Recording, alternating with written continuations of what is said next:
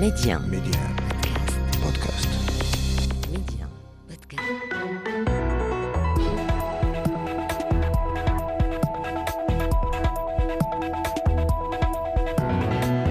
أهلا بكم. مشهد غامض ومعقد في البحر الأحمر.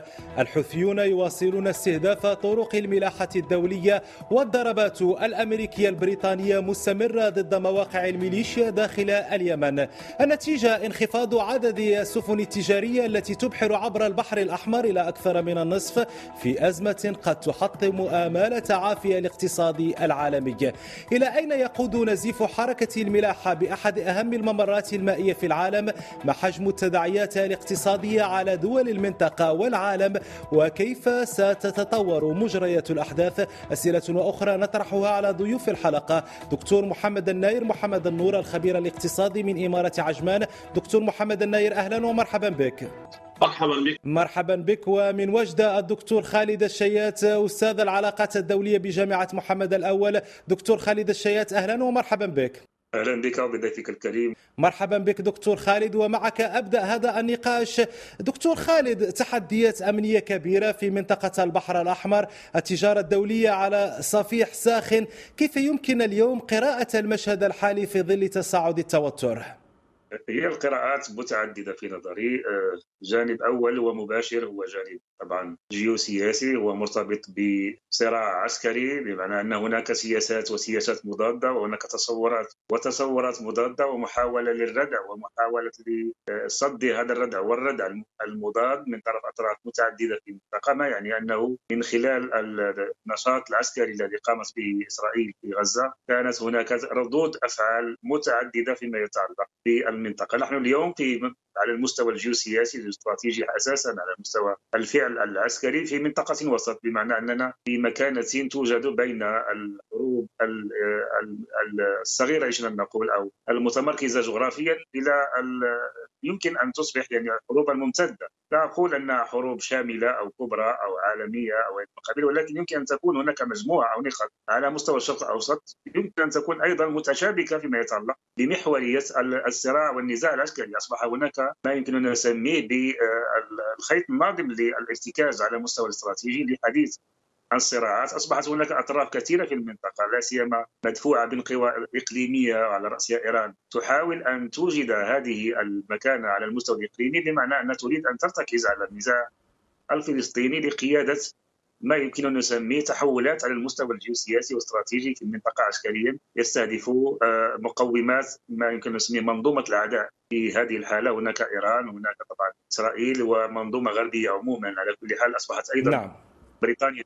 على المستوى الاقتصادي أعتقد أن المنطقة تشهد أكبر عملية لمرور التجارة العالمية، 16% من التجارة العالمية، حوالي 10% من تجارة النفط، وبالتالي يعني هذه المسألة مسألة محورية أيضا لانتعاشة الاقتصاد العالمي. يمكن هذا أن يكون مقدمة لما يمكن أن نسميه بزيادة أو انتكاسة الاقتصاديات الوطنية والاقتصاد العالمي مع ارتفاع ما يرتبط بالتجارة العالمية، سواء تأمين، سواء مسارات التجارة العالمية، سواء غيرها من الإشكالات. إذن هذا الأمر أعتقد أنه متعدد الجوانب استراتيجيا عسكريا وغيرها من الجوانب.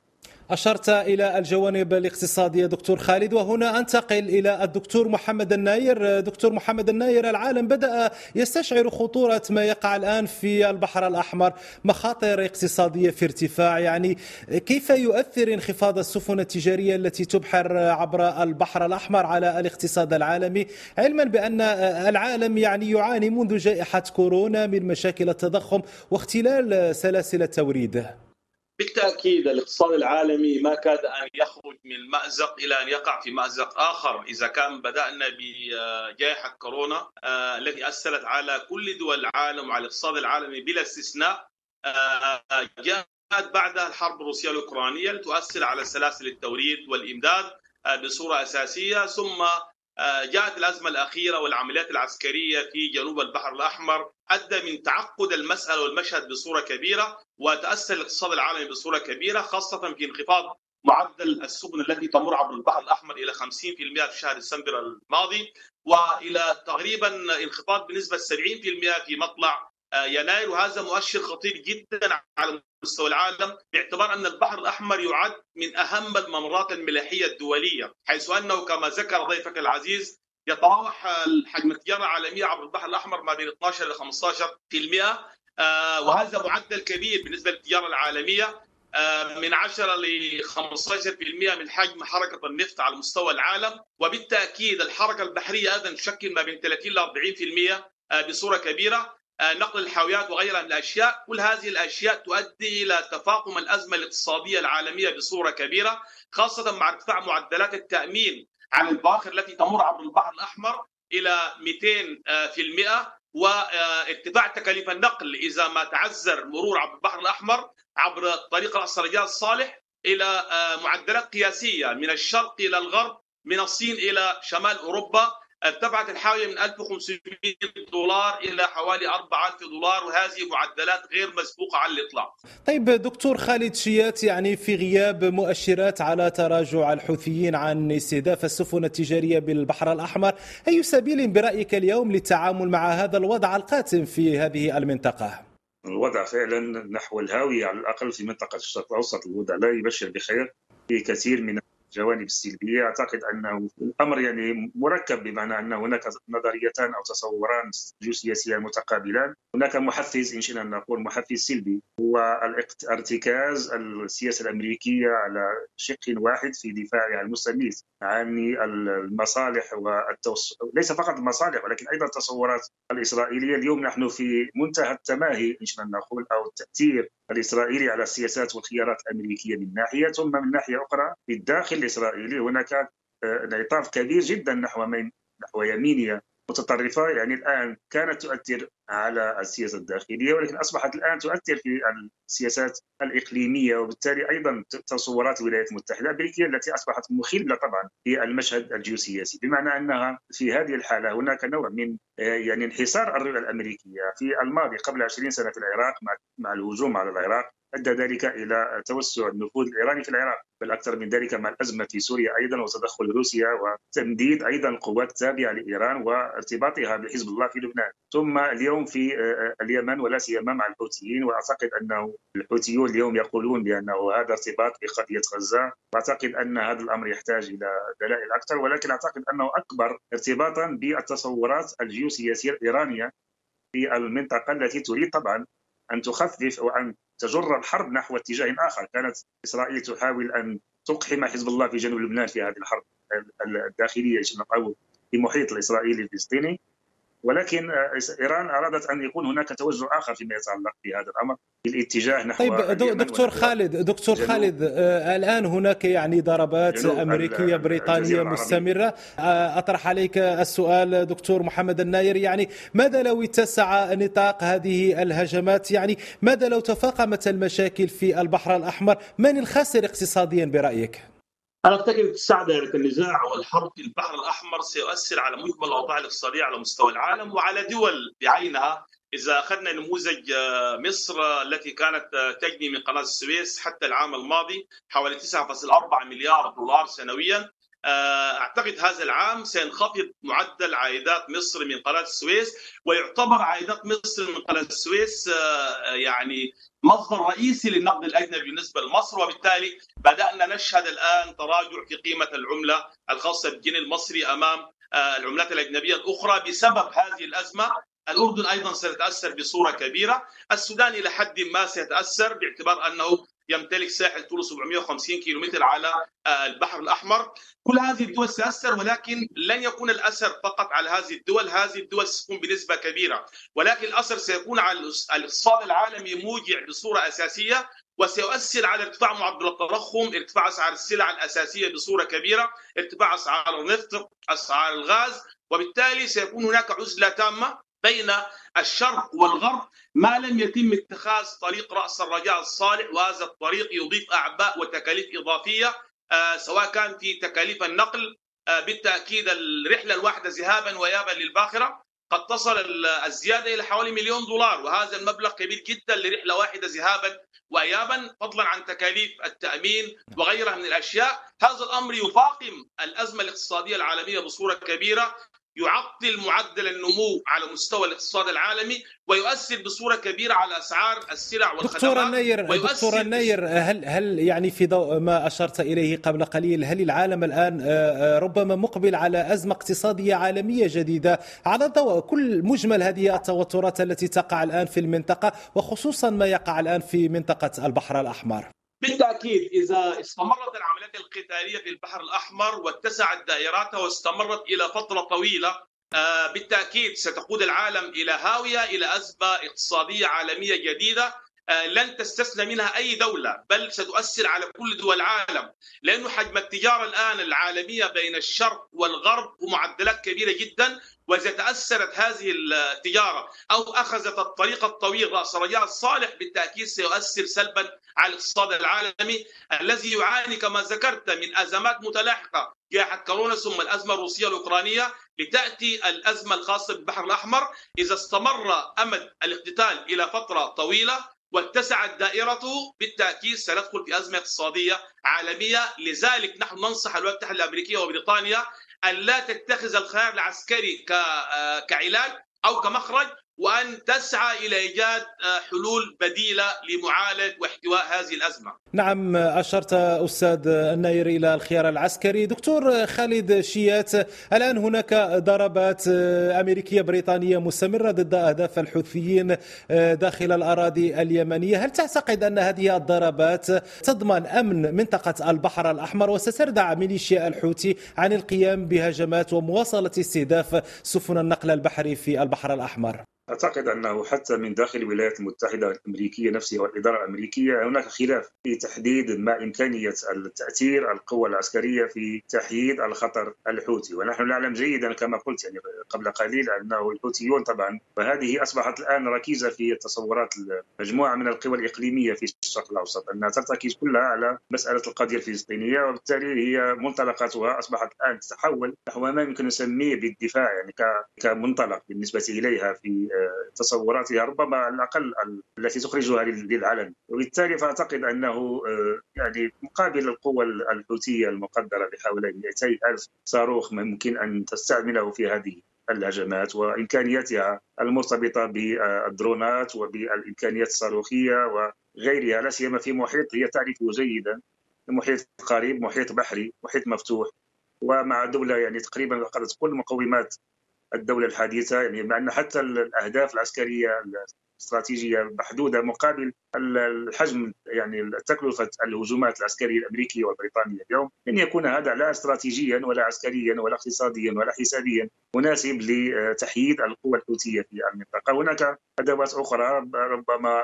مرتبطة كما قلت بتصورات جديدة بالنسبة للإدارة الأمريكية، هي لا تقول بأنها لم تدخل في حرب مع الحوثيين، وإن كانت قد صنفتهم أيضا كجماعة إرهابية بعدما كان قد حذفتهم من هذه اللائحة سابقا، والآن استعادة هذه الصفة للحوثيين. ولكن عموما أنا أعتقد أن هناك أمور كثيرة يجب أن تحل. هذا الادعاء الأول بأنهم يدافعون عن القضية الفلسطينية وعن قضية غزة يجب أن يحل أولا في إطار عادل ومشروع وإطار الشرعية الدولية، وإن كانت الولايات المتحدة الأمريكية أيضا وبريطانيا يقولان بأنهم يرتكزان على الشرعية الدولية لمهاجمة الحوثيين، بمعنى أنهم يحاولون تيسير التجارة الدولية في إطار الأمم المتحدة وما ينظم الأمم المتحدة ولا سيما ميثاق الأمم المتحدة. ولكن أعتقد أن هناك أشياء أضخم وأكبر من ذلك بكثير جدا لكي توقف الحرب اليوم، ليس فقط في منطقة البحر الأحمر ولكن أيضا في كل المنطقة. هناك توجهات أخرى كثيرة على المستوى العالمي، هناك أزمة أيضا في ممرات أخرى على المستوى الدولي، لا سيما في ممر بنما مع إشكالية ليس إشكالية عسكرية ولكن إشكالية تقنية نقول. وهناك أيضا تصور جديد للصين وأصبح أكثر تلحاحا في دكتور خالد شيات، أشرت إلى مسألة إدراج الحوثيين على لائحة الإرهاب المعنية بها الولايات المتحدة الأمريكية. ما المغزى وما الإضافة التي قد تشكل هذه الخطوة الأمريكية الجديدة؟ وإن كان يعني كما أشرت تم وضع الحوثيين في وقت سابق ضمن هذه اللائحة ثم تم حذفهم والآن عادوا من جديد إلى هذه اللائحة التي ستفعل في الشهر المقبل. هي لا تنم عن أي شيء، هي ليس لها أي أثر على مستوى الواقع. نعم. طبعا هناك إجراءات مرتبطة بمتابعات يعني تجميد الأرصدة وغيرها من الأشياء الأخرى المرتبطة بالجانب القانوني الداخلي، ولكن لا أعتقد أن هذا سيكون مؤثرا بالنسبة للحوثيين. هناك الآن أنا أقول بأن هناك تصورين، هناك تصور أمريكي أصبح متجاوزا جدا في مقاربة لأزمة الشرق الأوسط، كلما زاد في حدة الصراع وزاد في حدة الهجمات والتوجهات العسكرية ظهرت مجموعات موالية لخصوم الولايات المتحدة الأمريكية أكثر في نطاق غير دولتي، بمعنى أنها لا تتشكل في دول بل في مجموعات مسلحة يصعب حتى التعامل مع المستوى العسكري. المحيط الإسرائيلي اليوم من الشمال ومن غزة أيضا من الجنوب، واليوم في اليمن أيضا مع الحوثيين، وفي سوريا ربما أيضا في مجموعات صغيرة إلى آخره، وفي العراق أيضا ضربت المصالح الأمريكية. الأمريكيون ارسلوا الشخصيات في العراق وفي إيران وفي سوريا أيضا، وأعتقد أن كل هذا لن يؤدي إلى أي طريقة وإلى أي حل موضوعي للأزمة والأزمات المرتقبة في المستقبل على المستوى السياسي والاقتصادي. الحل يمر بالأساس في إيجاد أدوات عادلة، لأن المنطقة أصبحت تتجه ناحية اقتصادية أكثر فأكثر، نحو قوى أخرى من الناحية الاقتصادية أكثر حضورا. قلت تتحدث اليوم عن أن الصين تريد أيضا أن تتدخل في تايوان، وهي مقدمة، ربما هي في مقدمة ذلك، وهذا الممر أيضا مهم من الناحية الاقتصادية على المستوى العالمي، مع تعثر يعني ممر بنما والمشكل الآن في باب المندب والبحر الأحمر، بمعنى أن هناك دول أصبحت الآن تعي بأنه السلة الأمريكية ربما امتلأت بيضا إسرائيلي، ويحتاج الأمر إلى وضع البيض في سلة. طيب دكتور محمد الناير، في ذات الإطار وفي خضم هذه الاضطرابات والتوترات المستمرة في البحر الأحمر، دكتور محمد الناير، يعني هل يمكن الحديث عن جوانب إيجابية أو مستفيد من هذا الوضع الآن؟ مثلا السفن البحرية بدأت تغير الطريق نحو رأس الرجاء الصالحة، وهو الطريق القديم لما قبل إنشاء قناة السويس. بالتأكيد هذا هو الطريق القديم قبل إنشاء قناة السويس. كما ذكرنا ستخسر الدول المتشاطئة على البحر الأحمر وستكسب دول كثيرة حينما تمر الرحلة عبر القارة الإفريقية وتأخذ دورة كاملة حتى تذهب إلى البحر الأبيض المتوسط. بالتأكيد ستستفيد الدول المتشاطئة في هذا الأمر، وبالتالي سيكون هناك فائدة على دول وخسارة إلى دول أخرى، ولكن الخاسر الأكبر هو الاقتصاد العالمي ككل، في تأثر في معدلات النمو، في ارتفاع الأسعار، في ارتفاع معدل التضخم بصورة كبيرة، في ارتفاع أسعار النفط. كل هذه المؤشرات تؤدي إلى مشكلة حقيقية لمعظم دول العالم، خاصة الدول العالم النامية أو الدول الفقيرة التي تعاني من تعقيدات في المشهد الآن. دكتور خالد شيات، هذا الجانب المتعلق بالاقتصاد. نتحدث الآن من الناحية العسكرية والاستراتيجية، يعني هل تتوقع اتساع نطاق المواجهة لتتجاوز ربما ميليشيا الحوثي التي تستخدم طائرات مسيرة وصواريخ موجهة وأيضا أخرى مضادة للسفن، يعتقد أنها من صنع وتصميم إيرانيين؟ هل يتطور هذا المشهد إلى مواجهة مباشرة بين الولايات المتحدة وإيران؟ وهنا يعني سأذكر بما قاله الرئيس جو بايدن الذي قال بصراحة إنه وجه رسالة خاصة إلى إيران بشأن الهجمات التي يشنها الحوثيون. أيضا كان نيكسون يقول من يتحكم في منطقة الشرق الأوسط يمكن أن يتحكم في العالم. إلى أي درجة بقيت هذه المقولة موجودة اليوم؟ وإلى أي درجة يمكن أن تدفع الإدارة الأمريكية للذهاب قدما في مجموعة من الاستراتيجيات العسكرية في المنطقة؟ أنا أعتقد أن هناك لحد الآن يعني تجنب كبير للمواجهات بين الولايات المتحدة الأمريكية وإيران، بل إن الحرب في غزة وكانت مثالا واضحا، يعني عدم تدخل حزب الله، بل حتى الاستفزازات الكبيرة التي وجهت لحزب الله لم يكن ذلك كافيا لإدخاله في الحرب. وفي اليمن اليوم لا أعتقد أن إلا حرب بالوكالة من طرف إيران في المنطقة، بأن أن استبعاد للحرب المباشرة مع إيران. ولا أعتقد أن حتى الولايات المتحدة الأمريكية يعني يمكن أن تكون قد دفعت باكستان لمناوشة إيران من الناحية الشرقية، وهذا الأمر قد يكون يعني مستبعدا أيضا، بمعنى أن ليس هناك أدلة اليوم للدخول في حرب مباشرة. هناك اليوم ما يمكن أن نسميه الحروب الصغيرة المتتالية أو الحروب غير الشاملة